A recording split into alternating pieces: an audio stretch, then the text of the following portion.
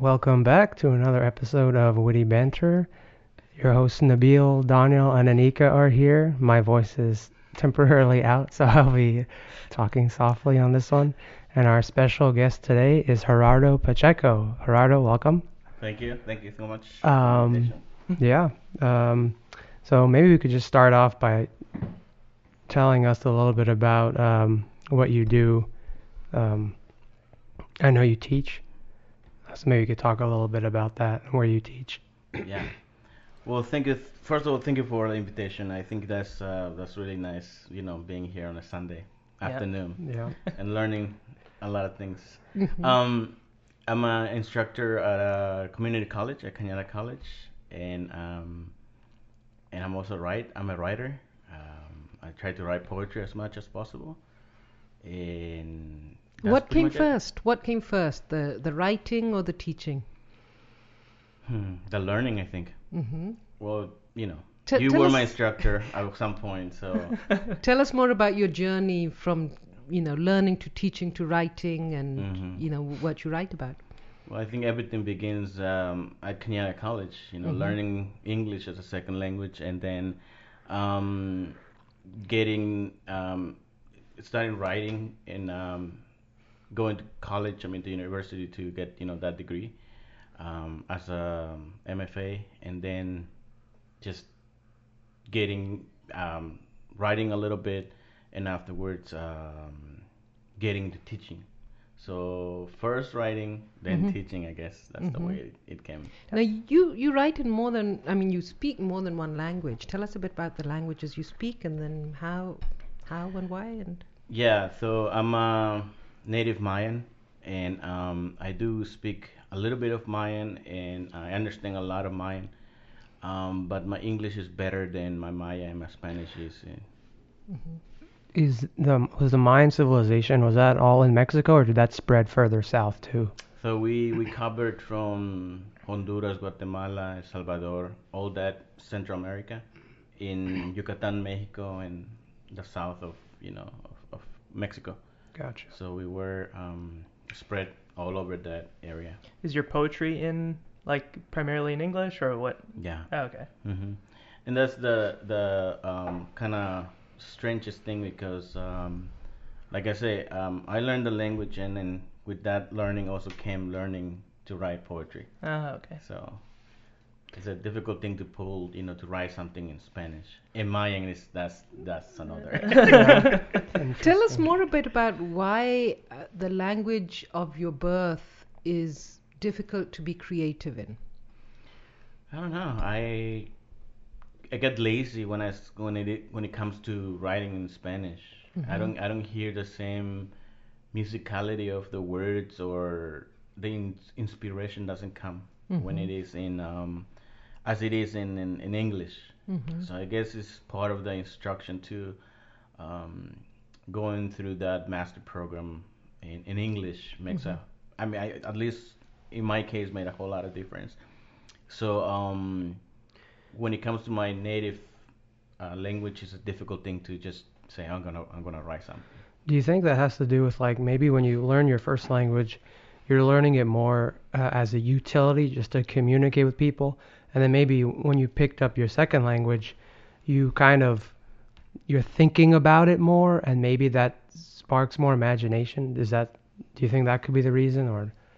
In a way, I think it's yes, I think there is something about that in a second language you find a way of expressing something. Mm. And I've been speaking English for now maybe 15, 20 years or so. Mhm. No more than that, but so I guess I'm been using more English than Spanish and then Mayan for the longest. So I think that actually counts into how to express. I think when it comes to poetry, I believe it's all about tools, and I think that's the way I was taught how to write poetry in English. Yeah. But your imagery is all, or maybe of the poems that I am familiar with, and you can kind of clarify Yeah. the images and the metaphors that you've used. But for many of your poems, you have used images and metaphors that are related to life in Mexico, and Mm-hmm. so what's the relationship between the images or your experiences and the language of your choice? That's a really good, nice. It's a really good question because I've been thinking about what is poetry and what am I writing poetry lately. Hmm. So it's the way I see poetry is you're writing a story, and it's just about the way you communicate a story. So for me, writing poetry is also access into my background, my history, and those memories that I have as a kid in Mexico. So when I write, and I tend just to share a story. I Hmm. mean, tell a story, and with that, I just go back to what I know, Hmm. which is what I left in Mexico, what I lived there, and what I experienced there too. So Do you imagine if you ever left California, which I don't know why you would, but if you did, uh, would does the distance help you huh, to create the imagery? I think so. I think so. It's also not only the distance, but it's that the memory of what you experienced at the time. Hmm. So the connections that you have, right? As Hmm. I'm getting older, it's becoming um, more clear that what I lived as a kid is really coming to the forefront of what I'm writing. Hmm. Yeah. So I just wrote a poem or a collection of poems about my family and it's just basically all about memories, right? Hmm. And the way I saw things and the way I saw specific issues within my family. Hmm. So yeah, I don't know, I don't know, but memory is really important. And yes, I think if I ever leave California. That would be so. You've written about your family, and we're family sitting here, and we know we all have different memories of things. Yeah. And have you created any level of conflict in your family with the memories the way you see them, and how others in your family see those memories? Well, not really because Or acceptance, yeah. or family members saying, "Huh, that's interesting. You saw it that way. Mhm. Or yes, I totally agree. This is exactly how I saw that memory as well." Actually, no, I haven't had a conversation with my Hmm. my my siblings about that, but I use one of my sister's story to access all the memories, if you will, Hmm. and that leads me to because my sister is maybe 10, 12 years older, Hmm. so she had the opportunity to live with my grandparents and my uncles, which Hmm. I didn't have, and that actually gives an opportunity to see a different perspective. Hmm. So it's kind of like I'm asking her, she's telling me, right? And I'm processing this, and then those stories come back into my own writing, Hmm. and kind of like just, you know, and I'm reliving them, but I'm So it's a memory. It's someone else's memory reinterpreted through the filter of your own perspective, recognition or yeah, yeah. perspective of the space. And I'm wondering now, with our two hosts here, Hmm. they have a connection with a culture which is unique and different, um, and memories that are second-hand memories because they come through parents or people who have lived in a certain area, at a Well, certain time. I was thinking two things. One, with when we were talking kind of about linguistics and having, Hmm. multiple languages. Do you think that the way or whatever language you were brought up with shapes the way you think? Because I've heard, at least in the German language, that a lot of their tense is future tense. And so there's a theory that because they're always thinking in future tense, that they're always planning for the future. Do you think, like, I guess both of you can answer that because we're not Hmm. bilingual. You're As attempted bilingual. Yeah, attempted bilingual. A failed Don't bilingual. know. Well, Nabil can speak a little code. Sure. Maybe eventually he'll be thinking in code. I- Well, that's Do you what I think was it's- thinking as well, that code being a language as well, and I was wondering if he Yeah. was picking up to No, I even don't code. really think in it's like I think about like what the end product will be like. Ooh, it'll be cool if like I like the idea of thinking about games. Mhm. So I think oh, it'd be cool if I had a game where I could do this functionality. But do you think it translates? But I don't. But coding for me is just like a means to the end. So I don't really like Like would think in code. like the way you have like components in code. Like, do you think that might be Yeah, a way on a where more you're- macro level, I'll think Yeah. like, okay, like if I'm trying to solve a problem, I'll think like, how am I going to solve this problem? Connect these two components together, but I won't like think very micro level, like, Mm, okay, this is exactly the function that I have to write to connect these two. mm. I just think, oh, I have to connect these two, so then do it. But no, I don't really think in it. But what were you saying? I was just saying, like, do you think it translates at all into your real life, like the way I like create components in my room? Yeah. Or, Well, you know, I mean, organize my room, or it helps you organize like my maintain a logical way of thinking. either something works or it doesn't. Yeah, or you just like, and even to solve like human problems, you try and apply your because you're basically problem solving. Mm. So you try and apply those same skills to like human problems, but sometimes it doesn't Translate. translate as easily. What about Urdu or Spanish or Mayan? Well, you know, it's interesting because we're both teachers Yeah. of language, Mm-hmm. and our end goal, you know, when you talk about what's the end goal, Yeah. we use language to teach language. Yeah. But you also use language to be creative and create poetry. Yeah. So rather than me answering that question, I'm going to pose it to Heranto. Since he's Answer our a question guest. with a question. deflect? Yes, exactly. Well, I guess it's kind of like you know the way you learn the language, right? Mm-hmm. And then you have the ability, you have this pool of words, language, and then what do you do with that? Mm-hmm. For some people, it's an immediate thing, right? You can use it at work, you can use it, and I think I went through that same phase. But what happened to me while I was doing that, it was that I got into writing, and Mhm. writing is also another way of expressing what you're going through, what you've lived, or what you experience, right?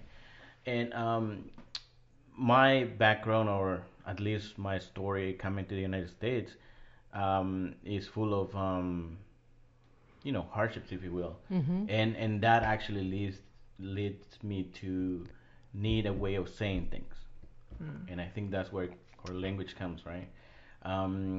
You get to learn the language, and then you start thinking about what am I gonna do with this, Mm-hmm. and then you start sharing your own experiences, if you will. Tell us about where the poetry started, the poetry in English. What was the beginning? Can I just interject? you- So Yeah. just related to like the motivation to write. So for you, is the motivation to, is there a relief in expressing yourself? So you talked about like maybe part of your history, there's a lot of hardships, and maybe I imagine it's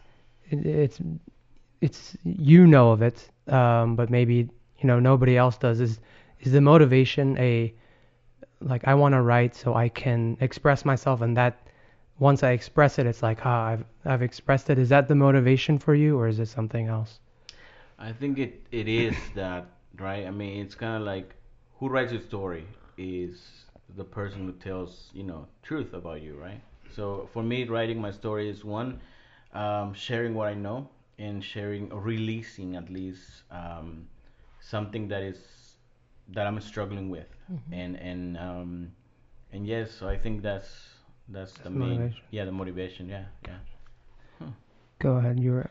So my question was related to that. Yeah. At what point did you feel that you needed this catharsis through poetry, or that you felt the epiphany that this is now I can use a language in this way? Tell us a bit about that starting of this part of the creative element in your life. So I think as an instructor, right? When we go to learn how to teach, if you will, we take those classes where you're told, oh, if you at some point you become immersed in the language. So that's what happened to me. When I was learning the language, I really loved writing, just writing sentences and trying them, and it gets to a point where something breaks in my head where I can't write full sentences, and then I start writing small stories, like short stories, if you will, right? Of what I know, what I do, things like that, right? Journaling, if you will. And then it comes to the point where um, I was asked to write a couple poems about, I guess, what is to be an immigrant student at Kenyatta College or so. And then I think that was the first moment when I was kind of like, I like this. So that was the I think that the moment when I realized that I could write something, and people will pay attention in a way, right? And then I think that's the moment when everything begins. Or began, And if you then will. how did that convert to poetry? Because poetry, I mean, you start by saying putting sentences together, but poetry is reducing sentences to some extent, isn't it? Yeah. I guess it's also like I say it goes back to that whole idea of the story. You share a story, you share something personal, and then you gotta just put it into a specific form, and that's what poetry is, right? As coding, as any other language, right? You find a little mold, if you will, and then you just put it there. So that's what poetry does. Poetry is just the form, right? But it's true. You in poetry, you are encouraged to take words away because you need a specific line meter, a specific rhythm, etc. So I think if you think about of a longer story, you put it into couple lines, and that's the beauty of poetry, right? With less lines, you can transmit a lot of messages, and I think that's the beauty of poetry, and that's why poetry has lasted as much as it has. So it's kind of that whole concept of minimalism and taking away from, and I wonder again, do you feel that taking away actually helps focus on things? So that's kind of my first question, including the two of you as well. But the other question, that before I forget it, because I could very easily forget this, is of these stories that you have written in poetry, I hope that you have brought one or two with you that you'd like to share with us, if you would like. But the other thing I was going to ask you, is there any that you think at some point, I think I want to rephrase this story, this poem, and give it a different structure? Of course, I think that's a struggle. How can you retell that story in a different way, in a different perspective? And I think that's the that's the next thing that I need to go back and see how can I do that. 'Cause But yeah, That's actually funny because in coding, a lot of times you'll write some sort of functionality and then you'll always go back and be like, okay, how can I make this code cleaner? How can I reduce it? Right now it's like 50 lines. I want to accomplish the same thing in like 20 lines. So yeah, and sometimes you have to sometimes you can't spend too much time on that because then you're going to lose out on making other things. But I just noticed that relationship. It depends on the context of it, I guess. Because I was just thinking of like, whenever you look up recipes for food, sometimes they'll write like a lengthy story of like how they created this recipe, how their grandmother, and really you're just looking for the recipe. So you're like scrolling through this like paragraph. It's like, okay, I just want to see the half cup of eggs or half cup of milk or whatever. But yeah, I think it depends on the context, because if you're telling a story about your life, you need context of, But of all the details, and so that people can get the idea. But if you're doing something like coding, or if you're trying to get a function done, or if you're just trying to get a message across more punctually, then yeah, I would say shorter is better. Yeah, in general, I would agree that if you can make something Shorter. more succinct, then more people are going to understand it quickly. Yeah. And in this era of big data, Yeah. you don't have a lot of opportunity. The reader's going to look and that was too long. Our Next. attention span is less than a minute, so. But there's the beauty of that extra kind of embellishment of something as well. The story.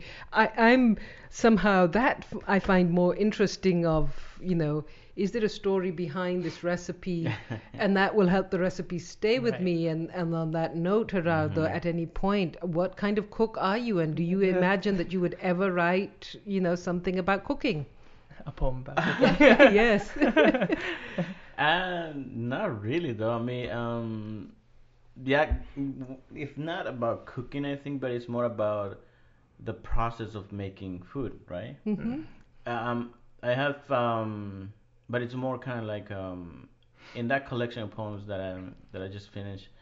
I have a couple poems about killing things, slaughtering, right? So there is a poem that it goes back to that whole thing of memory. How you imagine killing a pig, but at the same time it's in the perspective of a child, of a young person, and the whole idea is kind of like how you get to kill this thing, and then in a couple poems down there is more about cooking, but it's not like cooking like No, I get You it. know? And the reason, one, what's interesting is you said killing, and then immediately you switched to slaughtering, just because, have the to. reaction to killing. Yes, and I know they have memories of slaughtering animals, goat, which again is, and maybe you want to share that memory because it sounds similar to the kind of memory that you had. I don't know if you have a traumatic memory. Yeah, well, mine was so in Muslim tradition, when your child is born, I believe you have a goat slaughtered, and then you cook Kind the of meat. celebratory. Yeah, then you cook the meat, and then some goes to the family, and then others goes to like the poor. Yeah. Wow. S- I guess so, the story behind it was that Yeah. who were the I don't even know. I just know that like they replaced the child like God told. Oh no, Someone that's did that? that's Or is that the different? that's the Abrahamic tradition okay. for celebrating Eid. But slaughtering animals Where was the is context a of common. the goat thing though? Yeah, that was Why? because the concept of sacrifice something which is most dear to you, and okay. and he ended up sacrificing or Tempted, getting right? ready to sacrifice. It's Tempted. a biblical But did he story. turn it into a goat or did and he turn it then into something then else? it turned into a goat. Okay, So okay. in memory of that Okay, yeah, yeah. that event. That's what I thought.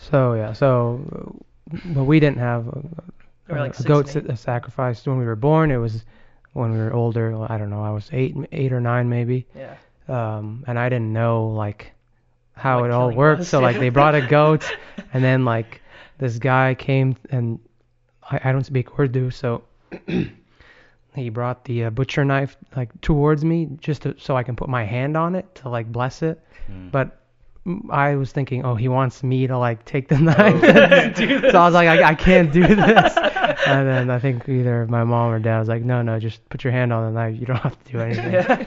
And then it's pretty gruesome to watch. We watched so. him bleed out. It Yeah. was not But pretty. but what's interesting is we sanitize slaughter and killing here. I mean, it's we eat just as much meat, probably more meat than many other countries in this country. But I think we just disconnect it. yes, Yeah. yes, The killing portion because most of Yes. it is obviously factory.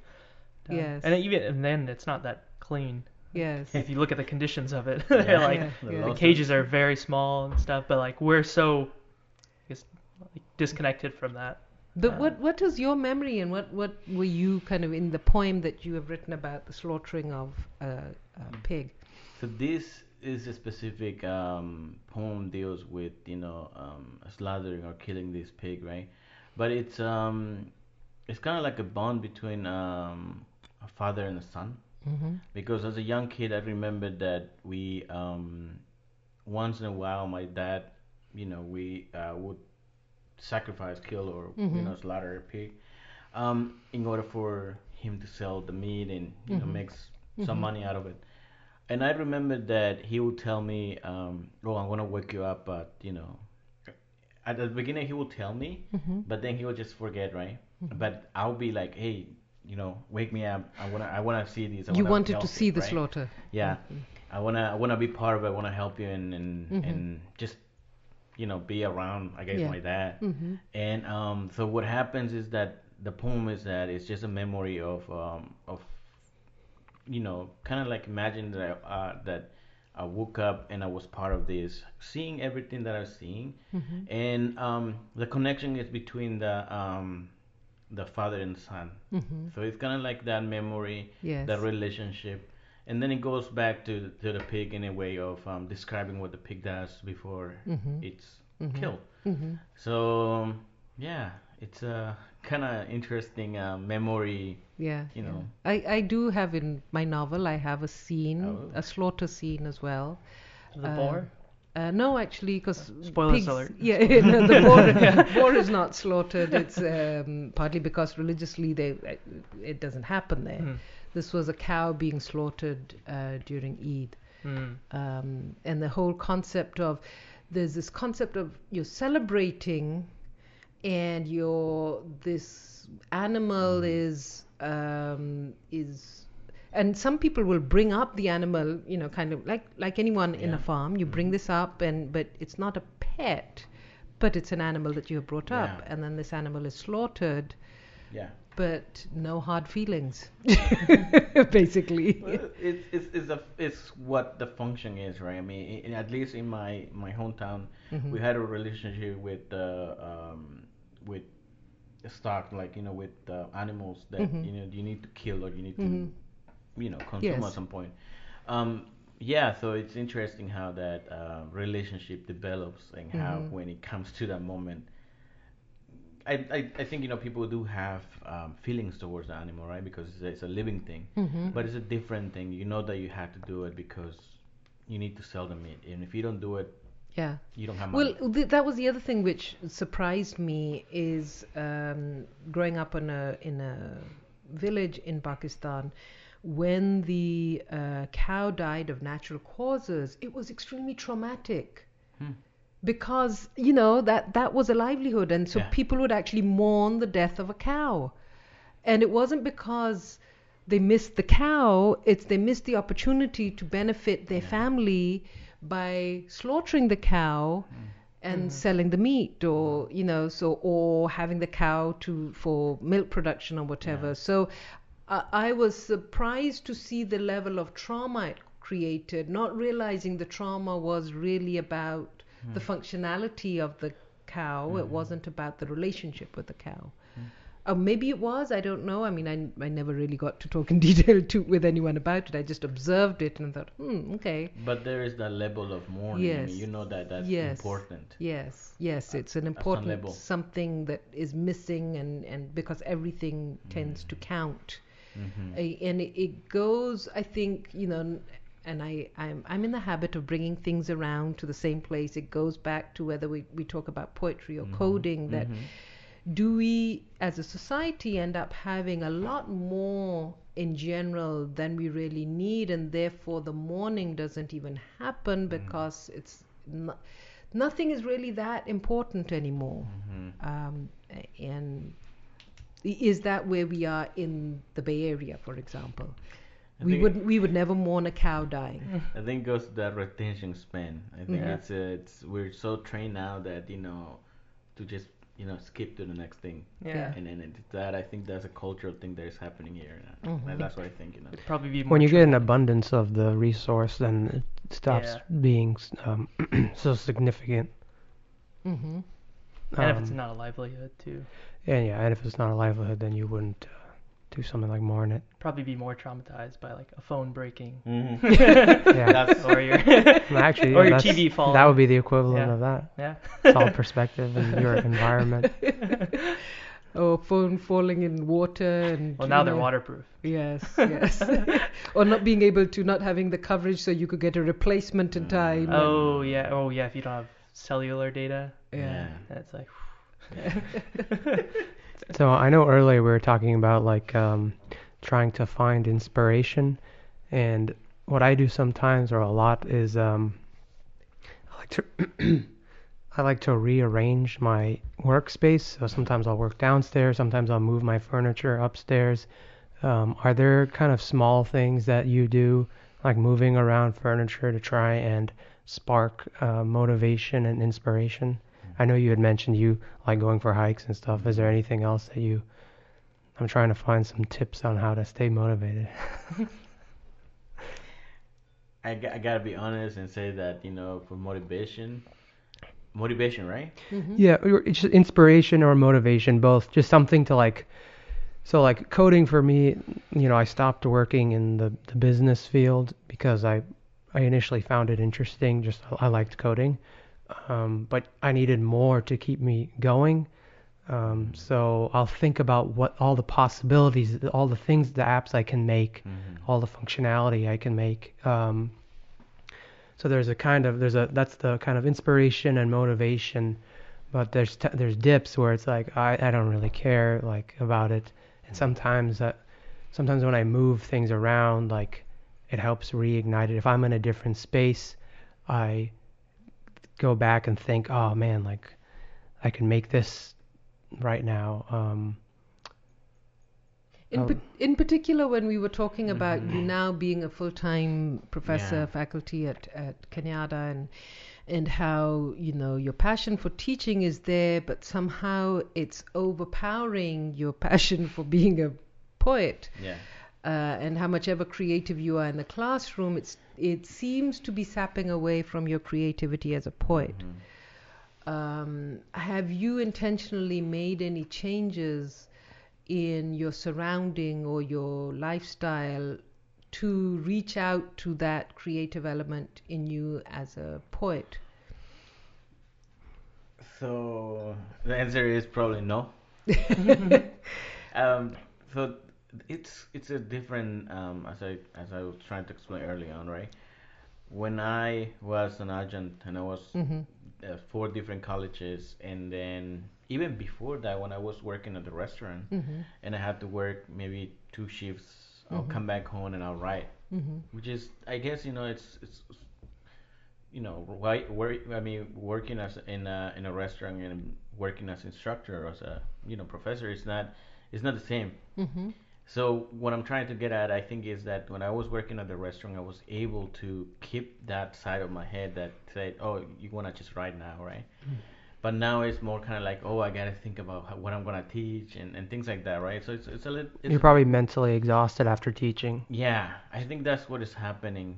And what I'm trying to do right now is trying to go back to my old notes and say, what are some of the ideas that I had, or what are some of the images that I was working, before, or what is the story that I wanted to write before. And I have a lot a lot of started half, not even half, but stories, but I don't find that little, The spark. that What pulls was me the back. impetus in the past? Because I feel being in the company of others who are interested in the same thing as me helps motivate me sometimes. But what's interesting here is where, on the one hand, people can and others can inspire and help you think, but in the case of teaching, it's actually not inspiring to be creative. It's using your mental energy and your capacity. And how do you think you will switch that around? What process will you use? When do you think, if you could predict the future, if you had the Germanic predictability of the future, how would you move forward and predict your returning to poetry?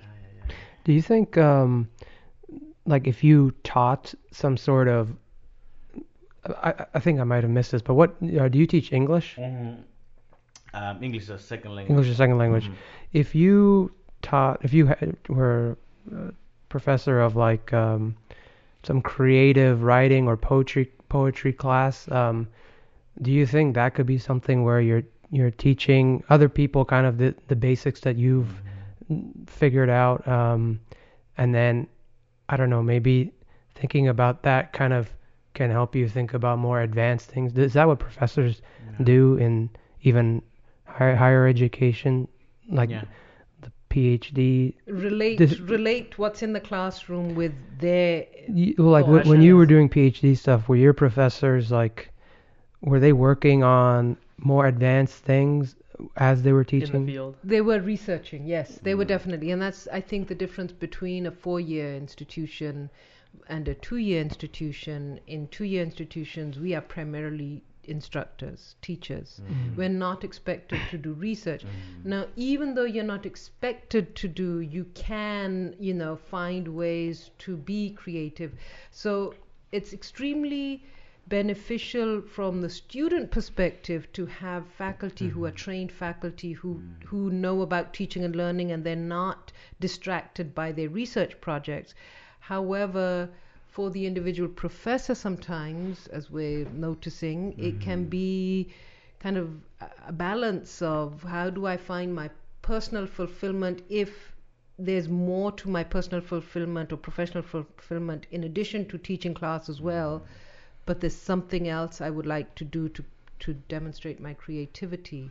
So that's kind of the difference between the systems, but and I'm going to push Gerardo a bit further again and say, how do you anticipate yourself being able to find a balance between your professional responsibility in the classroom and your personal, and I would suggest professional responsibility as a poet, of returning to being a creative poet and expressing your very valuable perspective, because you bring a perspective that is not commonly shared.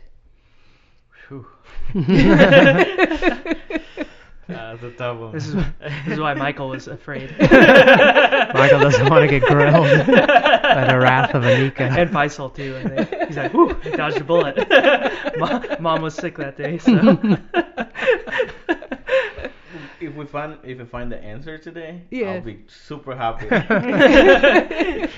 I think it's just that it's kind of like the calling of the wild, if you will.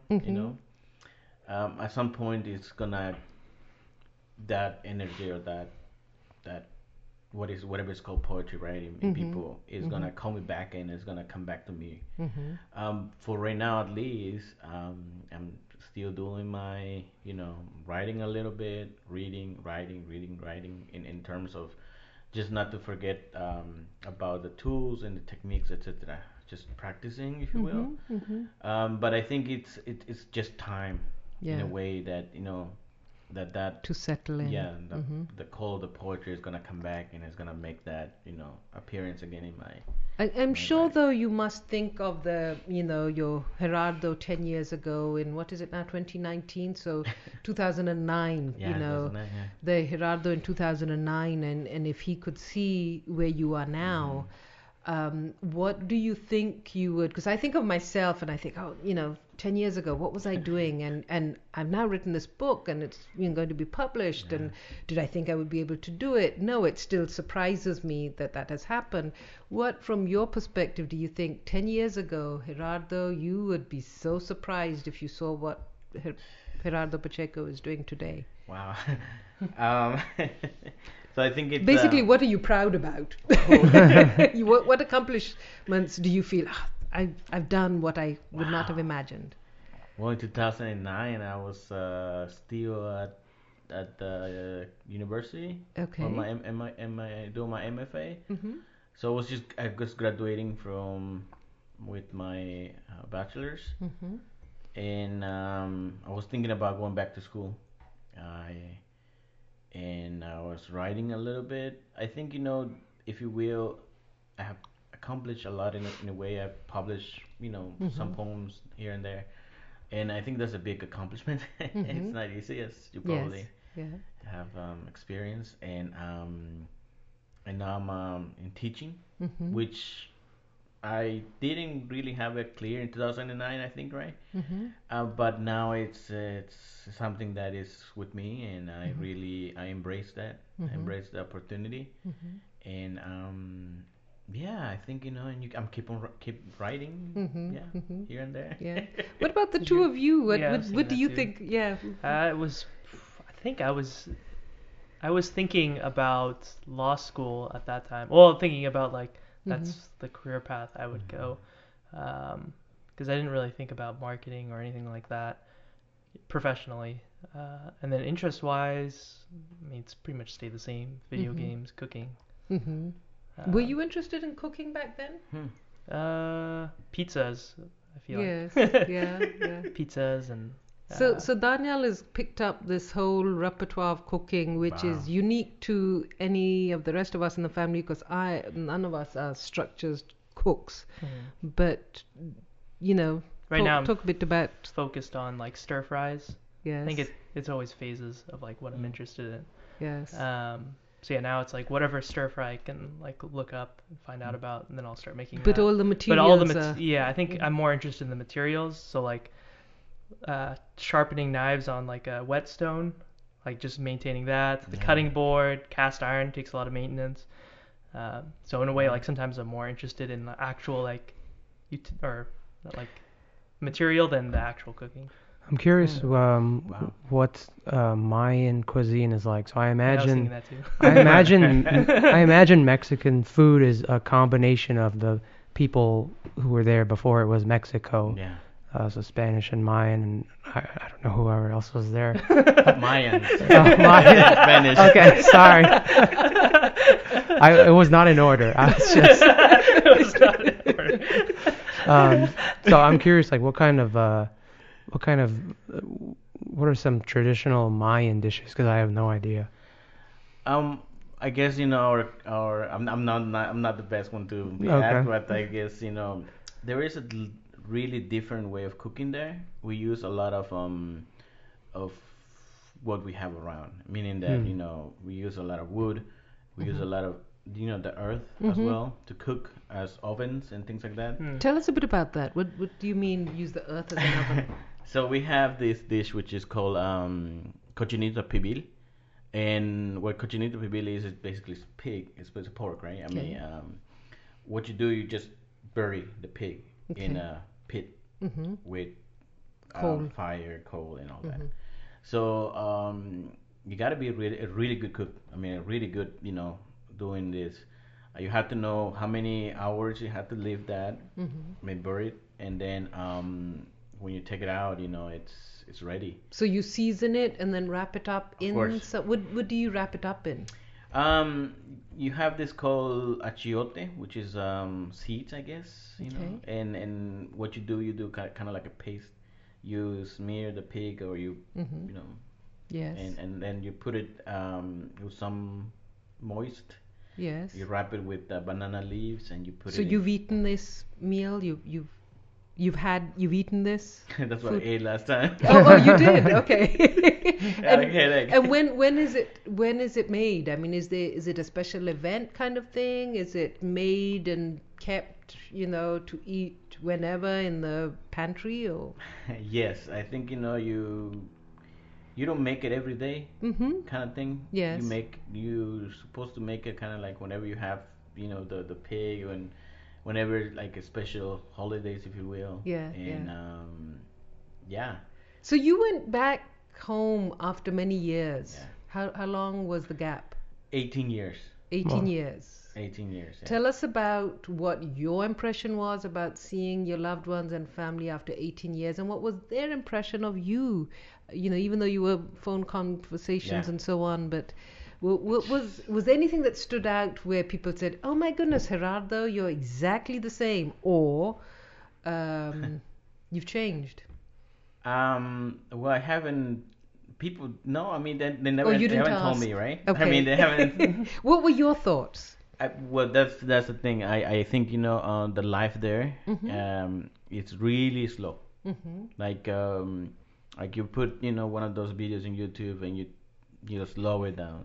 That's the way I see It's things. kind of, to some extent, yes. I know what you mean. And Similar it's And not does to- it make you? Yeah. Does it make you impatient though? That's particularly because we're not living there, not working there. Yeah. So that's something which is worth thinking about. Yeah, I mean, of course. Yeah. And in my case, I was out of there for 18 years. So when I got there, it was like a culture shock, and everything moved slow.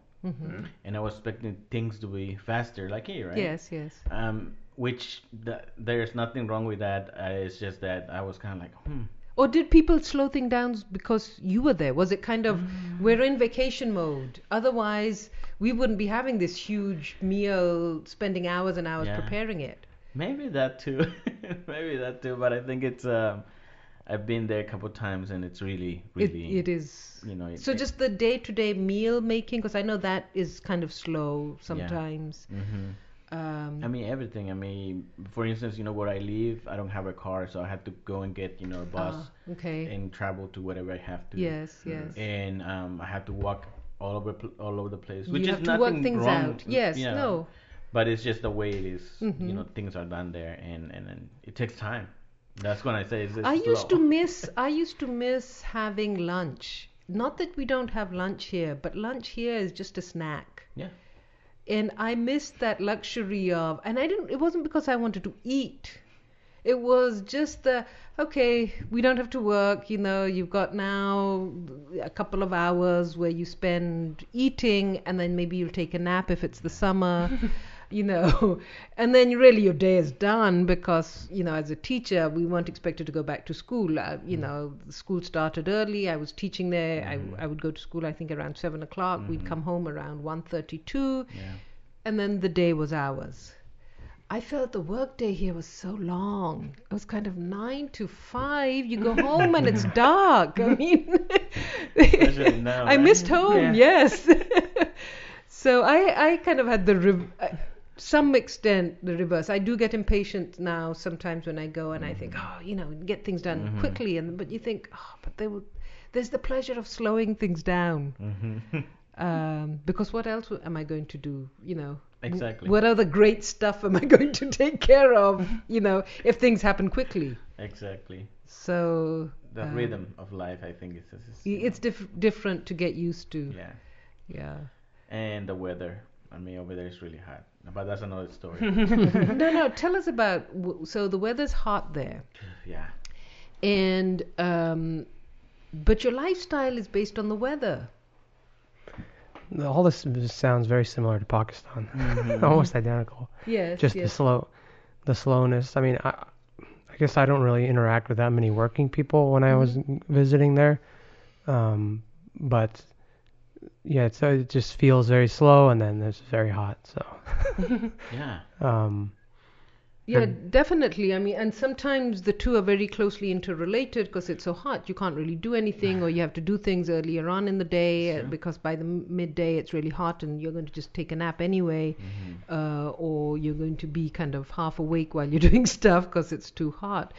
But I also wonder what do we accomplish by life being so fast? Deadlines, meetings. More things. yeah, I don't know. things. That's a hard question. Are we more productive? Guess it depends. Well, on I don't think just working nonstop is necessarily productive. Because we don't know if someone says they work 9 to 5. We don't know Yeah. of those hours how many are the actual effective hours. I kind of wanted to pivot a little bit. So we were ahead. talking about China recently, and they're kind of accelerating their growth in the software field, specifically artificial intelligence. And I think the 60 Minutes. Yes, it was They were 60 saying that they developed some tools to be able to use machine learning to scan someone's face and determine if they'd be a good teacher to children, I think. And I was kind of curious. So I've been hearing a few things about China kind of coming up in the technology industry and competing with the Silicon Valley is known to be the hub of it, but clearly China is growing as well. Do you know of growing markets in Mexico? It doesn't have to be technology, but are there any industries that you know of that are growing, even just from Something you might maybe think not of. global standards, but even for Mexico standards? I know, and this is the only fact I know, is Ford, I know, moved a lot of factories to Mexico, I think. Is there anything like that you know of in regards to any sort of industry or anything? Yeah, I think I can speak just what I seen in my hometown, right? There is an explosion of people preparing food in their homes and selling them in their Ah, homes. okay. okay. Home, Home cooked, but yes, so that's catering. Huge. Okay. I've seen videos of like people Oh, in yeah. LA, like they'll not just like food trucks, but they'll kind of in like Compton and the lower income areas, they'll do like this. They'll actually do this fusion. It's like I think they called it like Black Mexican or something. I don't know if you saw the video, but it's like they're taking Mexican food and infusing it with Oh yeah, I think I've seen that. Yeah. their kind of style, and Mm. but yeah, they're kind of doing it in their front lawn and as a business and stuff. So Or they'll have like restaurants in their home kind of thing, where like Mm. people will come and like they'll set up the meal and stuff and cook for them. yeah, So the food industry or the cooking in general and is I think It's a social bigger media thing. helps too, because now. I mean, before, I don't know, it'd be kind of hard to get, you would just get people Get who people to walk come. through the neighborhood, but now you can, if you have an Instagram account, you can take a picture and then start promoting your. So your- how are how cell phones? I mean, they're big in Pakistan. How is it in Mexico? Yeah, there is- Everyone has yeah. their cell phone, and are they using them kind of in the similar way that we use it here with, social media Yeah. and WhatsApp and Yeah. all of those other. Facebook, and all Yes, that, yes, so Instagram. They are connecting. all Do they- of those. I know Yeah. in China they do like buying and selling, or like money transfers basically through their Yes, phone. yes. Do they do the same thing in Mexico? I don't know if they do Yeah, that I in know. Pakistan I too. don't It's like think the, what do you call it? It allows, it's kind of on the same lines of like the cooking out of your home, but it's these apps that, like Venmo, it's an easy way for, anybody to exchange. become a vendor of anything. Yeah. Right? Before you'd need to maybe work with a bank, but now like the poorest of the poor, as long as they have a cell phone, they can set up an account and then they can collect money for whatever business they're doing, and that's really changing the way. In India and Pakistan. Yeah, in India and particularly. Pakistan, and even Yeah. I know I worked with my previous boss who's from China. She was mentioning that in China too, you could go to like fruit vendors, and now like they all have smartphones, and they There's actually a money exchange. yeah, through money the phone. exchange, yeah, Yeah. exactly. Yeah. So I've noticed one thing, and I don't know. It's based on no previous knowledge or not a lot of knowledge, but I feel that Mexico is very progressive in the arts, competitively so. And I say this now secondhand, based on some of the movies that we see coming out from, in particular, Roma was one of them that I was just mentioning earlier. I think the director is from Mexico. I'm not sure, but it's Yeah. one of those finalists for movies, Oscars. Oscars. Yeah. Something. So it seems, at least as much as maybe I seek out that kind of thing. You never know if it's the reality, but it seems as if the arts are a place where Mexico City in particular, maybe, or Mexico in general, I'm not sure, is leading in, at least in the Americas, it seems like. I don't know if you watch movies that much, or are Not as much, Yeah. but if we just think about art in general, and you think about what is the heritage that cultures like Mayans and Aztecs and older civilizations left, in Mexico. You have a case that yes, there is a lot of influence as just the land and the art that there is left there. So yeah. Do you think there's let's see, how do I word this? I have an idea. I don't know how to say it. And it's not a controversial idea. So you were talking about like the heritage of art, at least in the United States, as it is becoming a mixing pot of races. Do you think the heritage of art becomes less important, at least for maybe art in the United States? If somebody makes something and they're like 10 different races combined, let's say 100 years in the future. Oh, so it doesn't become race or culture specific because it's so intertwined. Yeah, does the whole where it came from just not matter anymore? Is that even a significant thing now?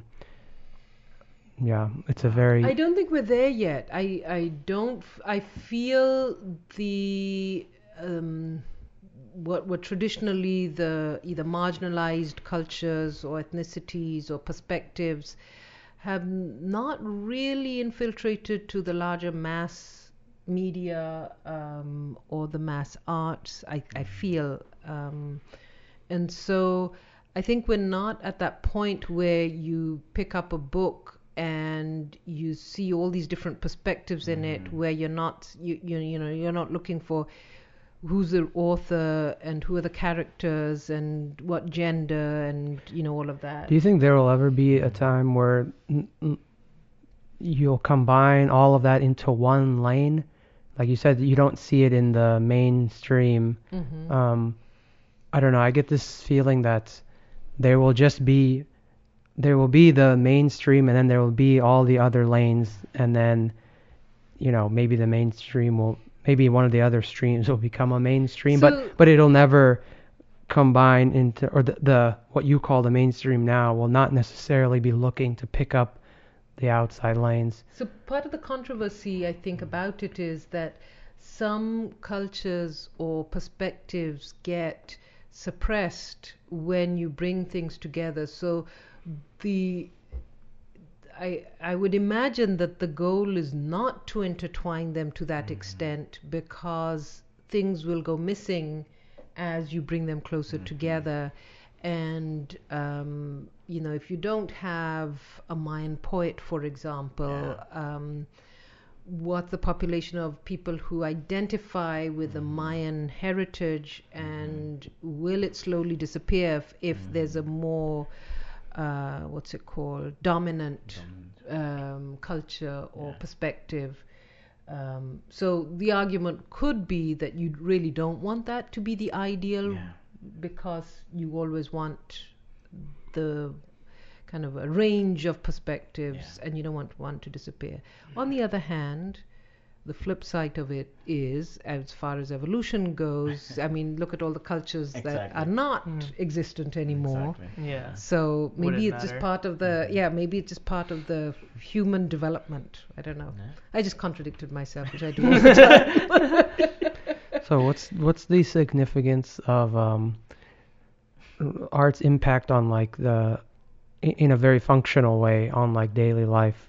Like for me, the art I enjoy would be like music and video games. I enjoy art in those mediums, and it kind of it entertains me for the most part.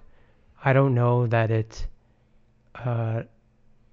I don't know if it drives any change in my day-to-day life. Do you guys think that art plays a role in people's day-to-day lives? It's a very controversial question now, isn't it?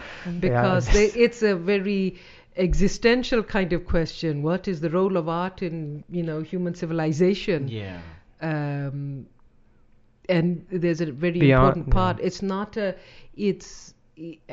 to some it might be the existence of humans is through art, because you see, when civilizations have been the most traumatized, that's times, at least there have been times where art in some form has helped heal those civilizations or helped heal those individuals. So even though you might say we can drink and eat and take care of the basic necessities, I do feel because we now are living, as what we said earlier on today, that we're not on the cusp of trauma or tragedy. But if we were, that's probably where we might see more of the highlight of the role of art. At this point, we're so surrounded by art in a variety of forms, we just kind of take it for granted. I think art is makes it easier to get other people's perspectives, whereas maybe you wouldn't be interested in just hearing someone talk if you hear them rap, or if you hear them hear their Read a story through a poem. song, or Yeah. through Yes. a poem, or see it in a movie. Like, it's a perspective you might not have seen before, or even Art, thought yeah. they were living that life, but it makes it more interesting. Yeah. So I think in that way it's important, because we're Maybe art helps reveal truth where it's otherwise shrouded in day-to-day life. And then also it can avail the opportunity to give people meaning. So not necessarily on a large scale. One piece of some art is not going to give purpose to a large group, but if it gives purpose to one individual, then that could have a positive effect, and then that can spawn, who knows what that person's going to do in a positive way. So maybe that is I agree some with of You it. answered your own I question. answered. So Yeah, good. are we going to hear a poem, or would you rather sure. okay, go ahead. Yeah, let me just pull my computer. Sure. Okay. And And this is we're already at our 1 hour mark, so this is a Right. nice way to. yeah. transition And out. I just want to say that I think art, in a way of this process of creativity or creation, right, if you will, it's an important thing, and at least for me, that's what I use when it comes to write or get influence or inspire, if you will, Right. art. So So we will close out on the poem. Yeah. And our guest, while Gerardo is setting up, our guest next week is the famous, infamous Munim? Munim Rana. Yes. Question mark? Munim Rana, yes, Yeah. I think so. He did agree. And then the week after that, we will be calling in to England for Selma. And Gerardo, is there any website you want to plug? Anything you want, the projects you're working on that you want the people out there to know about? no, I think I don't have. I mean, I do have a website, but it's really what is it? The opposite. Yeah, the updated, WordPress. right? Yeah, well, that's all right. It's still got some of Unupdated. your poems, so we'll post that. Yeah. I can So put it in people want to- description. But what is the name of the one? What is it? WordPress? Okay, it's a. Something like that with WordPress. Okay. I'll get it. Yeah, Yeah, I'll send you guys. Sounds So, good. Okay. So I'm gonna read that poem about the pig. Okay. And since we spent a lot of time talking about memory. The title is, Have you ever listened to a pig being slaughtered at night? A butcher old as the wind whistles in the middle of the night. He has turned his back to me and stopped sharpening his ice pick. He is now looking for something in his burlap. Father hired the old butcher to slaughter the pig. On the side of the empty street, the old man has built a fire. Father woke me up. I promised I could help with the pig slaughter. My job is to carry the pig intestines, the liver, and the heart to mi abuela. Mi abuela is too old by now. She cannot come down from our house to pick up her beloved entrails anymore. Mi abuela doesn't like father. The fire swallows, fireflies, and cicadas rush to the fire. A big metal cauldron sits over the fire, a black thing that soon glows red hot as the fire keeps on licking its button. The smell of solid lard melting in the cauldron rushes through my nostrils. I must pour water into the boiling cauldron. The smell of green wood burning at night clenches to my cloth and sweaty skin. The sound of scraping steel makes me stop. The old butcher has a grin in his face. He is ready to slaughter the pig. The pig paces back and forth behind the house and nuzzles mud. The pig knows death lingers too close to her long bones. Tonight, the pig can smell death just as I do, burning in the melting lard and the hot boiling water. Thank you. Thank you so much. Great. Yes. And on that note, thank you viewers for watching, and we'll catch you next time. Toodaloo. Bye.